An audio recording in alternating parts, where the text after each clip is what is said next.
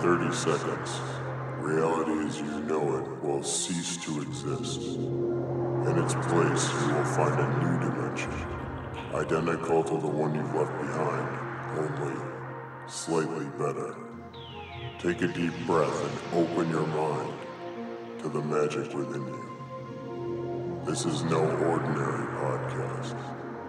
This podcast is a ritual. 1, 2, 3.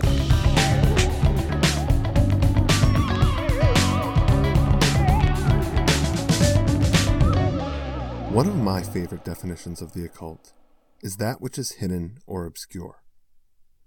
More than spooky spells and colorful candles, the occult can encompass all aspects of life hidden from public view, including our most private thoughts and intimate connections, which, despite leak-prone sex tapes and social media oversharing, still constitute a major element of our existence. Our lives are like houses with big windows.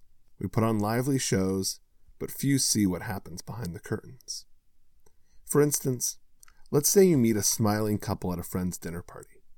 As they cheerfully inquire how you know the host and what transportation you used to get there, you'll never know whether they just had a screaming fight in their parked car before coming in, or a screaming orgasm in the back seat. Because unless their secrets slip up to the surface, that knowledge will remain hidden or obscure. Which is why, ever since I was a curious young wizard, I've always been eager to understand what happens in those intimate spaces of others' lives, in the times and places where I am not, because if I was, just like the quantum physicist leering down the microscope at the parts and particles doing their vibrational thing, my very observation would interfere with the action. So when I met Lila Donello, intimacy expert and host of the podcast Horizontal, I knew I'd found another connoisseur of deep conversation. On her podcast, Lila lies down with guests, literally in a supine position, to chat about intimacy, honesty, and everything else we share so selectively. So let's hear the intimate insights she's gleaned so far as we learn how to take life lying down. Lila, welcome to Ritual Space. Thank you.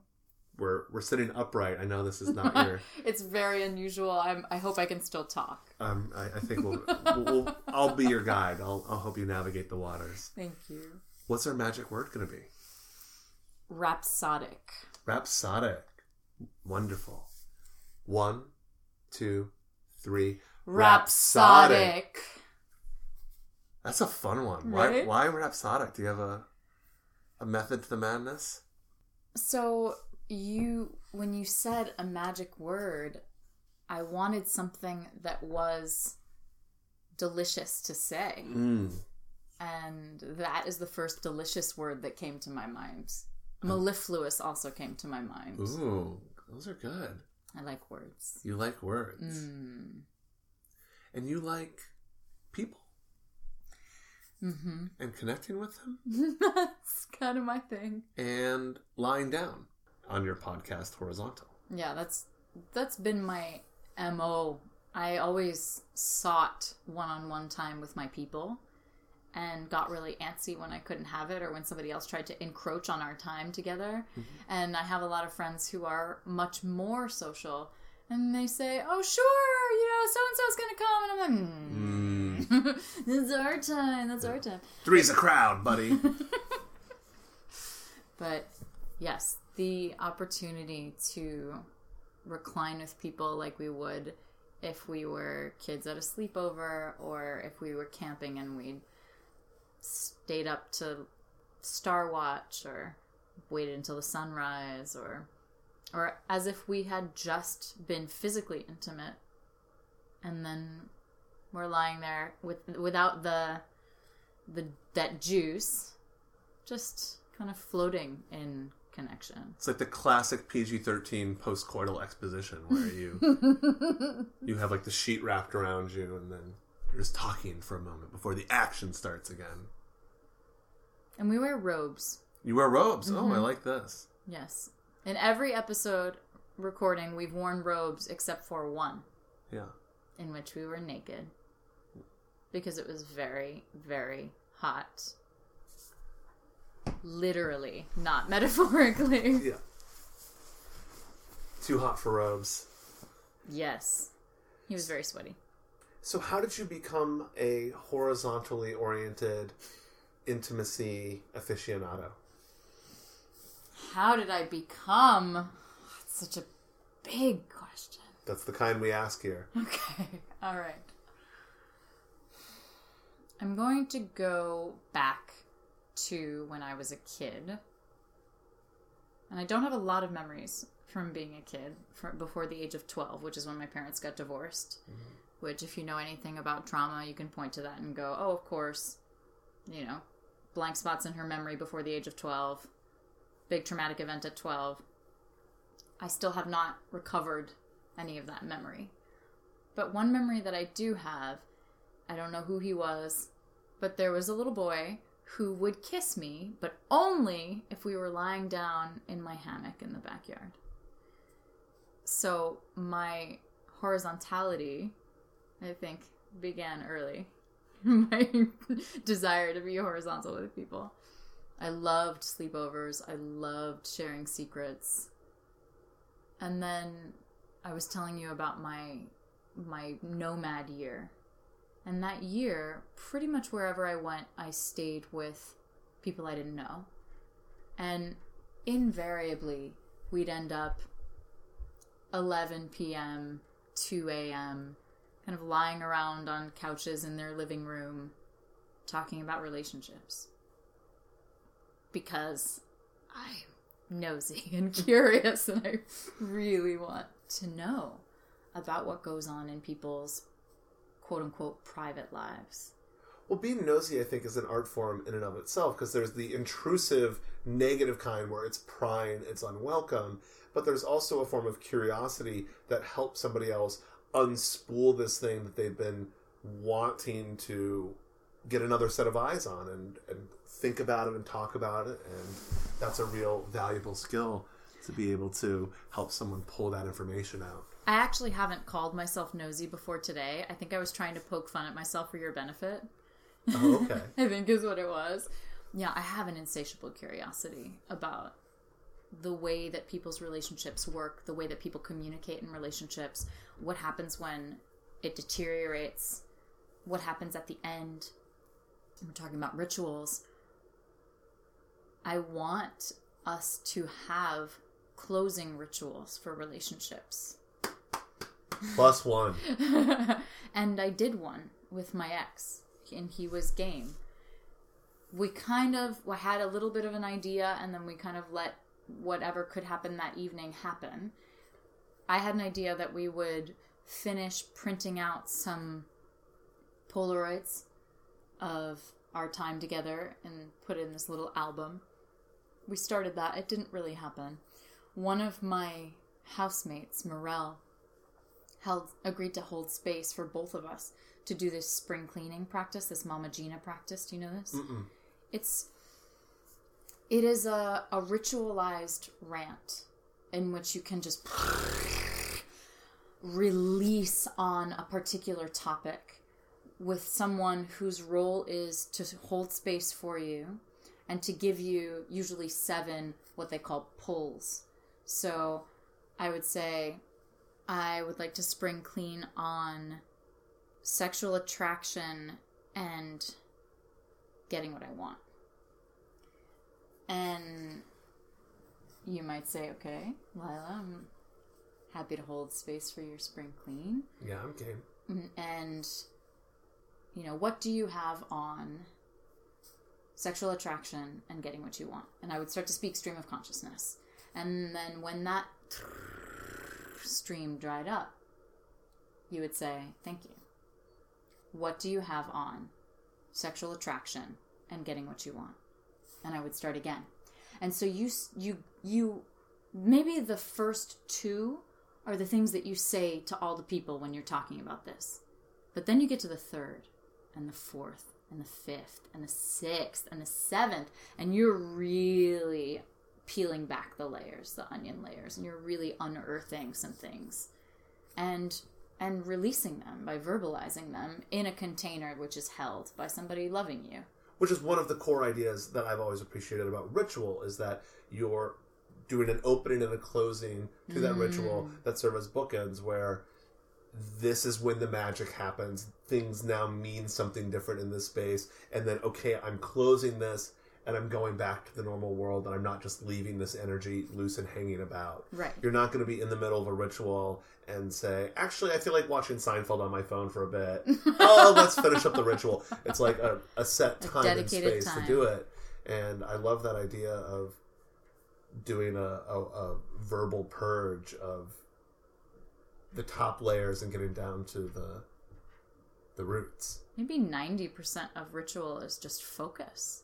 Just deciding we're going to focus on X. Absolutely, yeah. And tools to focus on X, and ways to, I think, get in agreement with a group of people. To focus on X. Yeah. Your whole tribe is like, we want food. We want the hunt to go well. Let's do a play about a hunt that goes well, and we're all going to focus on it. And then when we go out and hunt, we've all agreed this hunt's going to go well. And hopefully it does. And the people that were good at it did, and then we descended from them. And right, and they survived.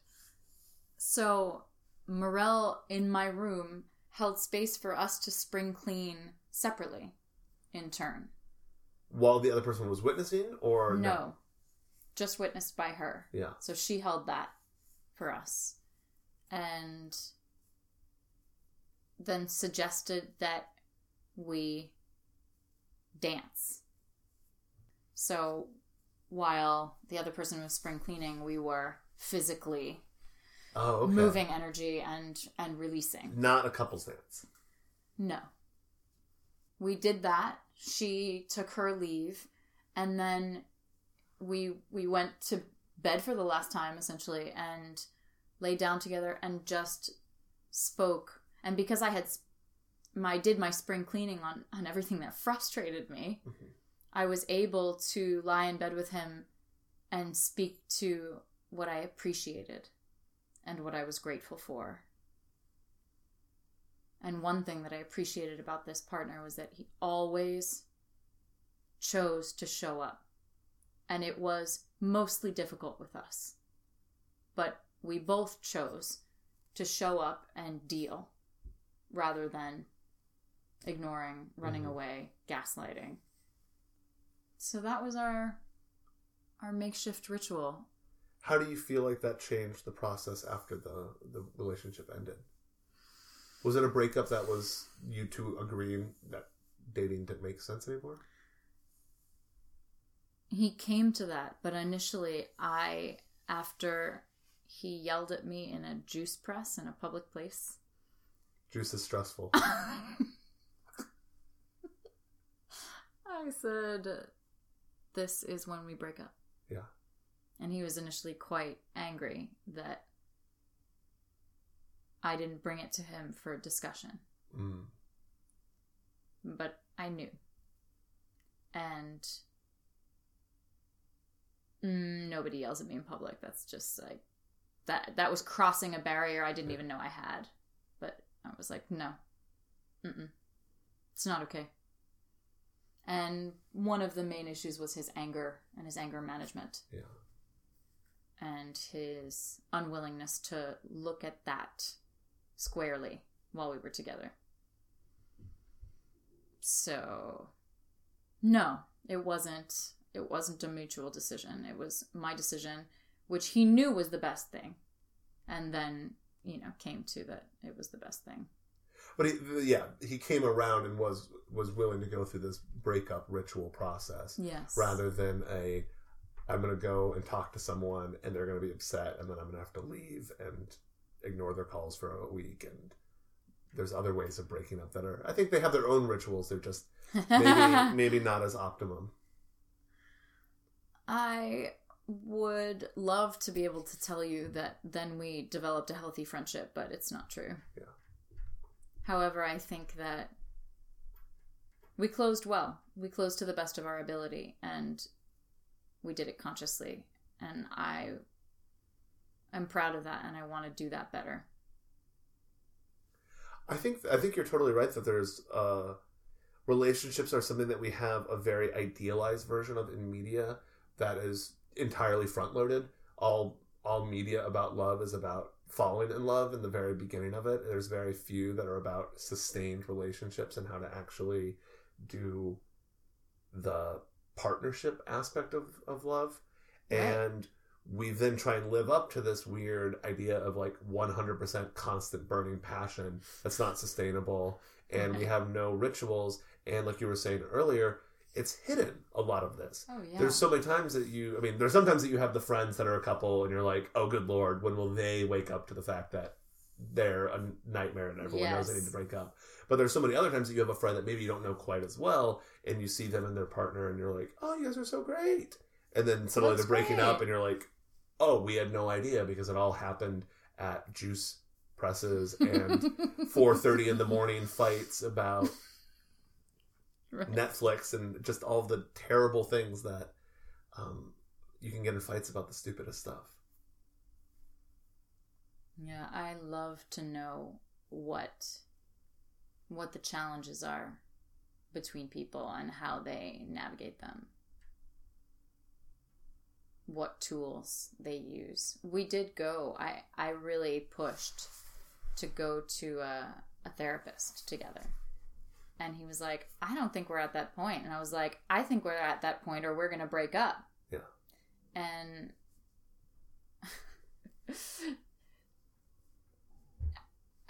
I said, well, what is the point? What is the point at which it is you've done enough time that you can then go to someone for help? Why isn't it natural that you would go to someone for help to figure out ways that you're going to navigate the issues that you know are going to come up? Why do you have to wait for that? What is, and what is the correct amount of time? You have to be together for a year before you go and get help from somebody else? It's like if you want to walk together for a while and you're having trouble at the beginning, then don't you want the help then? It's just going to get worse. If it was a medical doctor and everyone was like, oh, you only go to the medical doctor when you're really, really, really sick. And then people are like, but why even bother going to a doctor? People always die right after they visit. It's like, I think we're using doctors wrong. I think you're totally right that there's an early part where you're starting to have fights. And if a couple said, oh, hey, things have been going really great, and now we're having this difficulty, let's go see a therapist together. So many people would be like, why? Right. But like, everything's great. And you're like, I know, but we started to have these fights that I was really not happy with. No one would, like, that would be so confusing to people. Right. And yet, what a great idea. Why is that considered the death knell? Mm-hmm. Only because people go when it's that bad that you possibly can't save it. Yeah. Rather than to figure out tools and tips and strategies and to get an outside eye on the relationship that is actually seeing some of the inner workings, because usually you wind up fighting in front of them. And well, I think if you're in a dyadic relationship, as long as you're not having multiple partners that are all involved in it, there's no way to settle it. It's 50-50. You think you're right. I think I'm right. There's no way for us to ever get closure and realize that. And sometimes, like the times that I've gone to a couples therapist, it's not like the therapist is this judge that sits and then goes, she's right, he's wrong, you're dismissed. Bye. But sometimes they have perspective that it's like really validating, where you're like, oh my God, I was not certain. I thought I was correct in this regard, but I wasn't confident because I was trying to respect my partner's take. And no, it looks like my view is validated a little bit. Then you can work with the other person. Then you have a little bit more. It's not just about being right, but it's about figuring out a way to get past that impasse. So it's not just... They point to relational blind spots, too. Mm-hmm. Yeah. Because when two people have a thing, usually they go in a hamster wheel over the same thing in very similar ways with very limited variations. And you need somebody to be like, hey, did you think about maybe how that might connect to your childhood, with your mom, and et cetera, right? Yeah. And the most valuable, simple tool that she taught us was reflective listening. The most valuable tool she taught you was reflective listening. Reflective listening. You know this? Of course I know it, but for the listeners, why don't you go ahead and explain it? So, if I say, I've historically chosen men who wouldn't prioritize me so that I didn't have to draw strong boundaries, then you could say, what I heard you say was, and in your words, interpret. Tell me your interpretation of what you heard. Because so much happens that spins out into fights that comes from an interpretation that might not be accurate of what the other person said without checking in with the assumption that you made to interpret it in that particular way. So what I'm hearing is that you have dated people who were maybe withdrawn a little bit or just weren't as focused on you as a way of avoiding having to create and maintain your own boundaries. Is that? Yes. That's what you've been dealing with. Yeah, I think that's true. Yeah. Which I recognize now as that I have somebody in my life who's suddenly very open to me, and I need to draw boundaries in order to maintain everything I've built for myself up until now, and also to maintain, I think, my attraction for them. Mm-hmm. And I'm struggling. And the fact that I'm struggling leads me to believe that that is why I've chosen people whose work was always going to be their number one, people who have kids that are in their top priority, people who don't live here, people who live in another country, where the boundaries... Prisoners. Not yet. The boundaries are built in. Yeah. And they always had stronger boundaries, whether or not they had to state them. It's just like, I have a work project here, or I'm only in town for X amount of time. They had stronger boundaries than I did, so I never needed to enforce my own. So what I'm going to do this again because I think this is great. So what I'm hearing now is that you are currently seeing someone who has changed the pattern, which is making you aware of it because you're experiencing some discomfort in realizing that you're having to do this work that you had traditionally offloaded onto the other person by picking them, by through selection. And now you're having to confront that pattern and also figure out how to establish these boundaries for yourself without necessarily having all the practice that you might have had if you had had a different pattern before. I think that's very, very true and very fair, yes. We are not in a romantic relationship, so it might be a lot easier for you to hear what I'm saying, mm-hmm. right? But were we, it's possible that you would use your knowledge of our relationship and what you know about my history to infer things that I don't necessarily mean. And so we had this huge thing about obligation. Did you ever read Milan Kundera's The Book of Laughter and Forgetting? Of course, love that book. So he has that short lexicon of misunderstood words. Mm-hmm. And the one I remember is parade. How, for one of them, parade was a great celebration, the time that they got hoisted on their father's shoulders, and mm-hmm. and for the other one, parade meant fascism. Yeah. And rigidity and structure, yeah. So it was not going to see the Garfield float on Thanksgiving Day. Right. So I have a trigger with the word obligation. Because I feel obligated to my mother. I feel really challenged by that. obligation to me says, I really don't fucking want to do this. I'm gonna do it anyway because I feel obligated.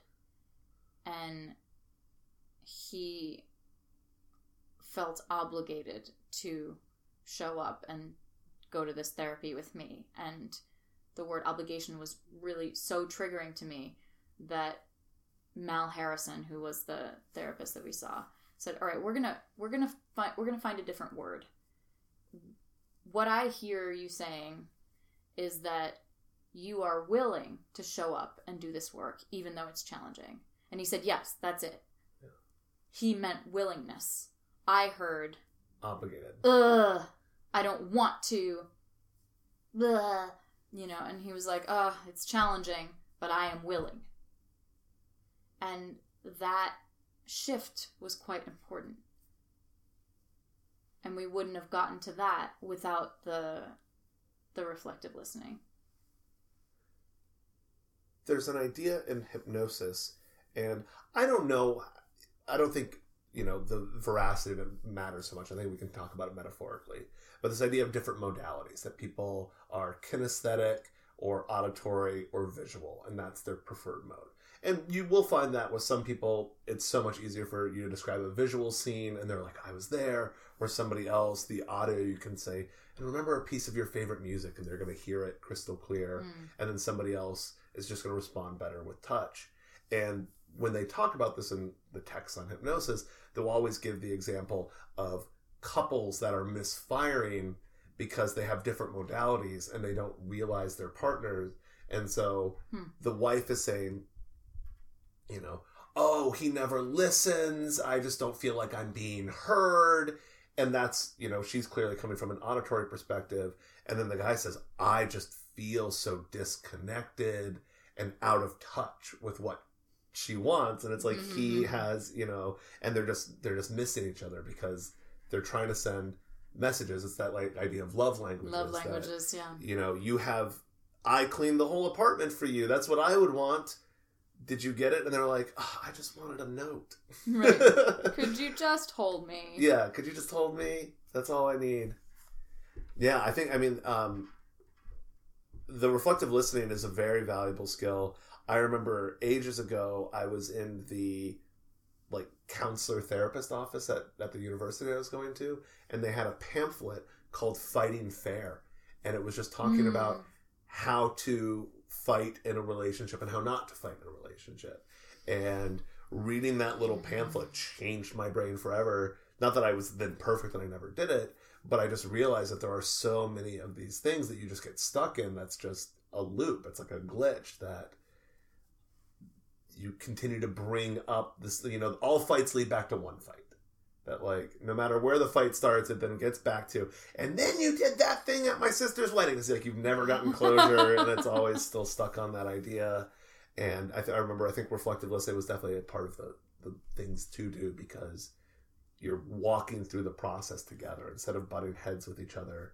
You're getting on the same page and saying, the two of us are committed to resolving the issue here, and we can only see it from different perspectives, but by bouncing back and forth, we can learn more and more about how you see it, how I see it, and figure out what's between us and how to dissolve it. I really like the circling language of, I have a story about you that, is it true? Yeah. And because then you have the opportunity to check in, and the person can say, absolutely, or not at all, it's actually this, or it's kind of a little bit like that, but it's more like this. And then you can actually get into it. I've had so many, fights in my time where I totally thought I had a read on the situation, and this other person had done something that was so egregious and fucked up, and I was clearly the wrong party. And then when we talk about it later, slowly I'm like, oh, wait a minute. Oh, I guess I did do that thing that was bad. And I see your point a lot, actually. And, oh, shit, okay. And it sucks when you've dug in your heels and then you refuse to see that. Yeah. It's not fun to be 30 minutes into an argument and be like, actually, I have the wrong horse. Can we trade? But that's better than just endlessly fighting about something because neither party is willing to learn from the other. It's what we see in our political discourse these days. I have a really strong tendency to blame. And I have been very consciously keeping my eye on it for the past few months. And you haven't done it at all in this conversation. So. Thank you. I've progressed. I've been inspired by a lover of mine named Michael who just has done a lot of work to get to this place, but really has a handle on making the most generous interpretation of events as the default. Because it's simply healthier to do that, and I think there are many reasons why I might have learned how to, I call it triaging, but to look for the worst case scenarios and figure out what you're going to do if those are indeed true. And maybe I'll never stop doing that, and it's probably saved my life over and over and over again in this city as a woman. There are probably many reasons why I became good at that. But it's not where I want to live. Yeah. So maybe my brain is going to do that, and then it will feel comfortable knowing that, okay, if that guy comes for me, I'm going to dart off this way. But I would like to be choosing the most generous interpretation of the situation, of somebody's motives, and it really is training for me because I have my, let's call it my New York that is like, I don't know about that. Yeah. Well, we built that in the city because I think about that all the time of, do you want to run the risk of being swindled, let's say, like falling for the con, or do you want to be the person who the person's like, I'm really in need, I need someone to help, and you're like, yeah, screw off, I don't have time for this, like, this is clearly a scam, and they blow right past. Friends were telling me about being in Mexico City, and there was this guy that had this crazy story about needing insulin, and they were really going along with it. It was like, they're like, this story is too crazy not to be true.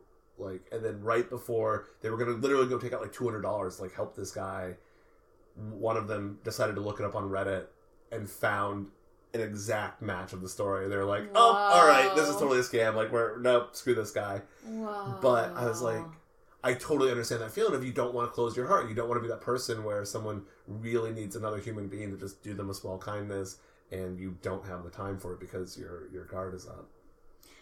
I would say I have failures of kindness and compassion all the time, but I strive to, I think of it as aperture.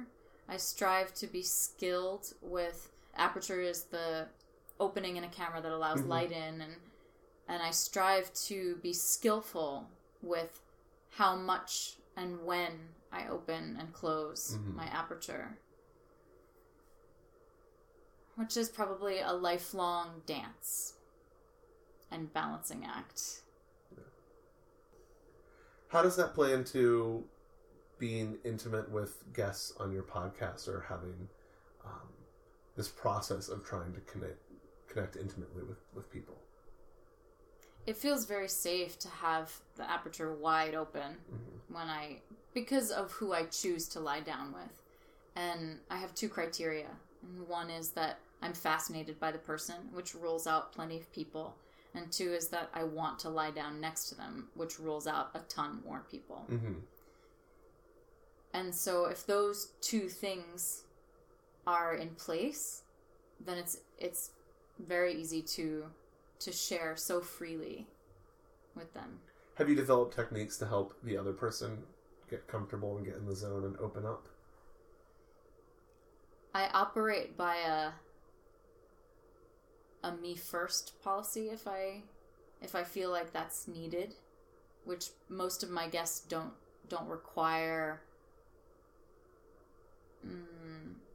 unraveling in that way. Most of them are unraveled. They comfortably unravel themselves But if someone does need it, I'm willing to share first. And I think that's a good rule of thumb if you're wanting more intimacy, is you go first. Which I think is helpful in a lot of situations. I found that in so many environments, you can kind of set the tone. If you get in early and you are willing to share something, then the whole room will open up. Exactly. If you miss your chance, and then it's already set a tone, and then you can be a little bit an outlier, and it feels weird. Yes. But if you're able to set that early, other people will say, "Oh, all right, that's." So this is the game we're playing here. Yeah, we're all going skinny dipping tonight. All right, cool. Yeah, we're into that. I have it very specifically with skinny dipping. There was a man that I was really attracted to, a clothing designer, and I invited him over. He was a really interesting, really quiet type who was involved with very sceney people, but was an extremely, almost monk-like, meditative type person, yet was deep in this fashion world. And I invited him over to go in the hot tub, and he was like, I brought a swimsuit, and I was like, no. And I just undressed myself, and if he wanted to put on the swimsuit, I wasn't going to stop him or anything, but I went first. And I got fully naked. I'm like, come on in, water's fine, Yeah, I think that people can be very inspired by vulnerable sharing. I think there's an art to it, too. I remember very specifically at a party in Austin that had rented a moon bounce. And some friends came over to me, and they're like, Devin, you know a moon bounce? Like the thing that you mean like the bouncy castle? Like a bouncy castle, yeah. And so we had that at this party, and they came over, and they're like, Devin, we want to get a naked party started in the moon bounce. Yeah. And I really like thinking about social dynamics, and when I looked at the party, I thought about it, and I was like, okay. You need to have at least 3 women that are going to be willing to get naked when we all go for it, and then no more than 4 men at first. Like, that's what we need to set that. And they're like, okay. And they kind of like got the people... Minimum viable nakedness. And then they like went and they found, the remaining people that we needed. And they're like, okay, we're ready. And then we did it. And it totally worked. Like, not everyone at the party got naked. There was definitely people who their defenses came up and they wanted to kind of laugh at us. And we're like, dude, we're having a great time. Like, we're the butt of our own joke, not your joke. But there's certain situations where you need to just set the tone like that if one guy gets naked, it's too easy to be like, oh, someone's being too much of a party animal, weirdo. If like 3 guys got in there, got naked, no one else is going to get in there. But if you have that right mix, then everyone's like, okay, cool, like this is already happening, I feel empowered, and the people that want to come get drawn into it, and it makes it very possible. The same way that if you're out back at a party and you get into a deep conversation, then there's going to be people that get drawn in and they're like, oh, yeah, I'm down for some open-hearted sharing. Let's drive with this. It's like creating a positive vortex. It's a positive vortex, yeah. I'm trying to think of like what's like the opposite of a black hole, where it's like not sucking people down. A white geyser? A white geyser. Yeah. A white protrusion. Doesn't sound too white power. I don't like that. Yeah. Maybe it's got to be like a unicorn geyser. Oh, I like that. Yeah. Yeah. Space horn. What does intimacy mean to you? I've been thinking a lot about this over the past couple of years. So my working definition is... Oh, that's a great definition. I'm just gonna... Hearty laugh. Just gonna leave it at that. Yeah. No, it's because I'm laughing because I'm writing a speech about it. And what came to mind was... I was like, oh, the equation. No, the definition. No, the activity. No. Webster's defines intimacy. I hear that's a really great way to start any speech. Oh, no. So, sharing for my little equation. It's new. It's a new equation. I'm going to go back to my original working definition, which was seeing someone deeply and being seen deeply through a lens of compassion. That's what I started with. Yeah. And I've been playing with the components that I think are necessary. And one of them that was really important, that is really important, is permeability. So there are things that some people might call intimate that don't fall into my definition of intimacy. And I've been thinking about this a lot because my season 3 is with people who are in an intimate relationship of some kind.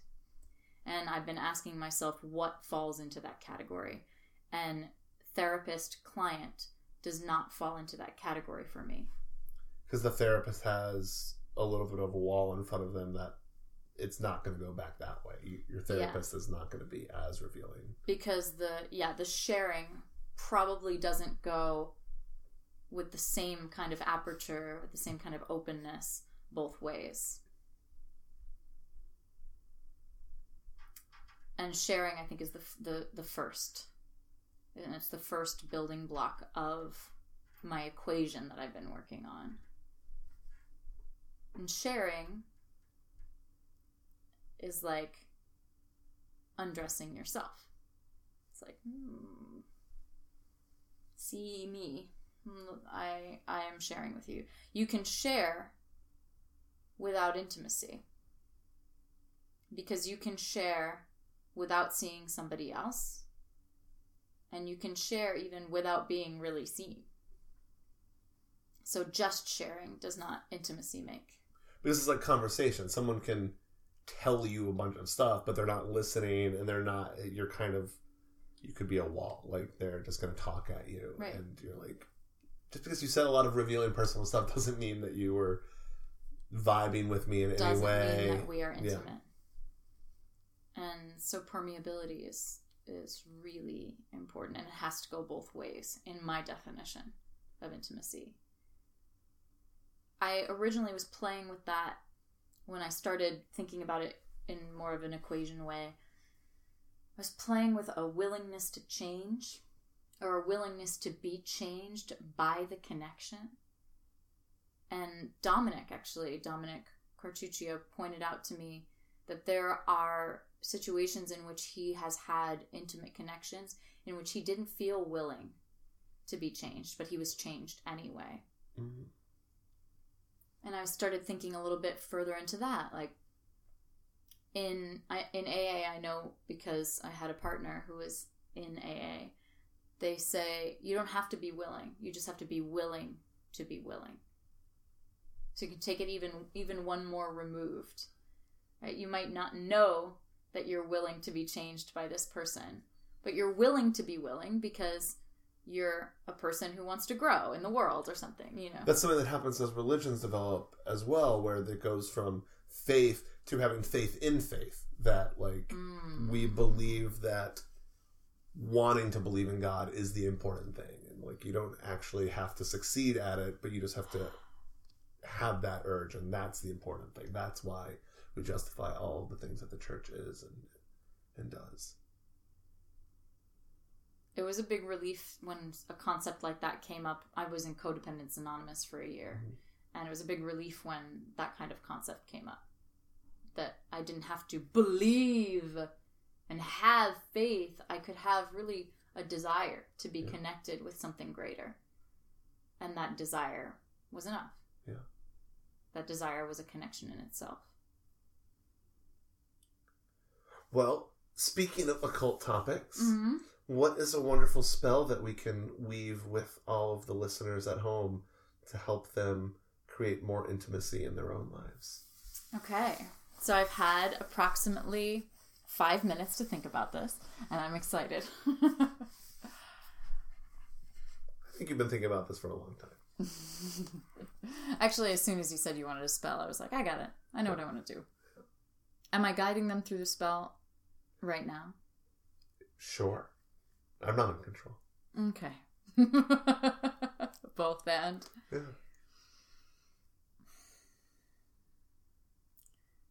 Go into your room and close your door. Turn off your light. And then very, very, very slowly, slower than slow, and then slower than that, start to take off one piece of clothing. And do it as though you are the clothing and you can feel being taken off by you, and you are you, and you can feel the clothing being taken off. Feel from the clothing perspective and from your skin perspective. And then slower than slow, and slower than that. Do this with every other piece of clothing you have on. And when you have no more clothing on, stand and feel your own skin. Beautiful. That's my spell. I love it. Thank you very much. Thank you. Thank you for having me. I feel so wizardous. For more of Lila, visit horizontalwithlila.com. And to permeate the boundary of this magical ritual and create an intimate connection that goes both ways, not just wizard and listener, but wizard and ritual participant, you can visit patreon.com/thispodcastisaritual, where a sacrificial offering as low as $4.20 will grant you access to the inner sanctum of this ritual, where we are creating connections through the private wizard hotline and subscriber-only content. That's just going to grow and get better as this conversation continues. So whether you're on the outside looking in or on the inside looking good, until next time, I'm Devin Person. I believe in you. Your magic is real.